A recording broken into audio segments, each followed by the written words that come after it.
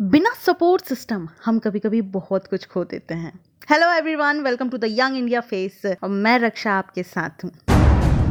दोस्तों, अगर बात करें सपोर्ट सिस्टम की तो हमें उसकी बहुत ज़रूरत होती है। अब इमोशनल सपोर्ट हो, प्रैक्टिकल सपोर्ट हो या टेक्निकल सपोर्ट हो, ह्यूमन एक्सपेक्टेशन कभी खत्म नहीं होती। हम हर छोटी छोटी बात पर सपोर्ट एक्सपेक्ट करते हैं जो कभी कभी गलत भी साबित हो जाते हैं। किसी बाहर वाले व्यक्ति पर भरोसा ना करने की सीख कहीं ना कहीं हमें बचपन से ही हमारे अंदर मिल जाती है, जो कि सही भी है। हमें किसी पर डिपेंड नहीं होना चाहिए, लेकिन हमेशा यही धारणा लेकर चलना, नहीं मुझे उसकी मदद नहीं लेनी, नहीं मुझे उस पर तो बिल्कुल भरोसा है ही नहीं, मुझे उससे बात ही नहीं करनी, क्यों मैं अपना टाइम वेस्ट करूं उससे बात कर, या मुझे उसकी मुसीबत या उसकी बातों पर ध्यान ही नहीं देना चाहिए। ये सारी बातें हमें बचपन से ही कहीं ना कहीं अंदर से आ जाती हैं, जो कि हमें सबसे दूर कर देती हैं, उनसे भी जिन्हें हम पसंद करते हैं। सो प्रैक्टिकल बनो, लेकिन खुद के लिए, सबके लिए। मन करे तो मदद भी करो, क्योंकि फिर बाद में रिग्रेट होता है, या रिग्रेट करना कि शायद मैं उसकी मदद कर सकती थी या कर सकता था, वो आपको सॉरी फील कराता है। अब ऐसे हाल में मैंने अपने आसपास कुछ लोगों से बात की और पूछा उनकी लाइफ के इंसिडेंट्स को कि क्या कभी आपकी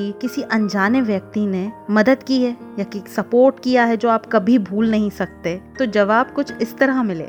हाय, मेरा नाम भावना है और मेरी प्रॉब्लम ये थी कि मेरी लाइफ में बड़ी अप्स एंड डाउन चल रहे थे, मेरी पर्सनल प्रोफेशनल लाइफ दोनों में। मतलब वर्किंग हूँ मैं, तो मुझे हेल्थ इश्यूज हो गए थे, लाइक मेंटल हेल्थ इश्यूज। मैंने साइकोलॉजिस्ट से कंसल्ट किया और उसने मुझसे कहा कि हाँ, मुझे जेन्युइनली प्रॉब्लम है, ठीक है, मुझे एंजाइटी इश्यूज हैं। तो मैं ये बात किसी से शेयर नहीं कर पा रही थी और मुझे सपोर्ट चाहिए था, मुझे चाहिए था कि कोई मुझे समझे, है ना। तो जब मैंने ये बात अपनी फ्रेंड से डिस्कस की तो वो ऑल द वे चंडीगढ़ से मेरे पास आ गई और उसने मुझे बहुत अच्छे से सपोर्ट किया, मुझे समझाया, मुझे हेल्प की। मतलब जो बात मैं अपने पेरेंट्स से भी नहीं कर पा रही थी, मैंने सारी चीज़ें उससे बताई, अपनी पूरी सिचुएशन बताई और उसने मुझे हेल्प की और मुझे साइकोलॉजिस्ट के पास ले गई और उसके बाद में मेरा ट्रीटमेंट कंटिन्यू करवाया।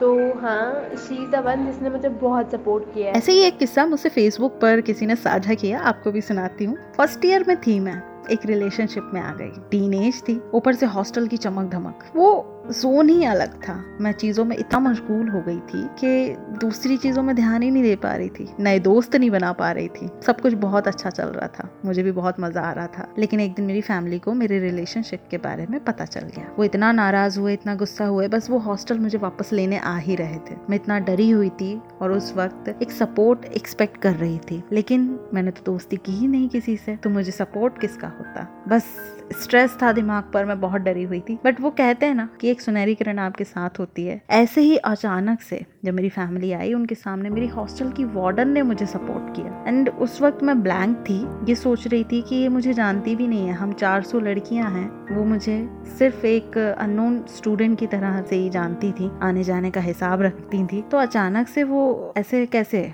हॉस्टल की वार्डन तो स्ट्रिक्ट होती है बहुत, उनको तो साथ देना भी नहीं चाहिए था, लेकिन उन्होंने मेरी फैमिली को इतने अच्छे से समझाया, जिसके बाद मैंने खुद अपने करियर में बहुत ध्यान दिया, आगे बढ़ी और आज मैं आपको अमेरिका से मैसेज कर रही हूँ। मैं वेल सेटल्ड हूँ, शादी हो चुकी है मेरी, अच्छी जॉब कर रही हूँ। तो ये किस्सा मुझे जिसने भी सुनाया, सॉरी उन्होंने नाम मुझे बताने को मना किया है, लेकिन it was really really nice. मुझे सुन के अंदर से गूज बम्प आए कि हाँ, ऐसा भी होता है कि कोई अनजान व्यक्ति आपकी हेल्प करे।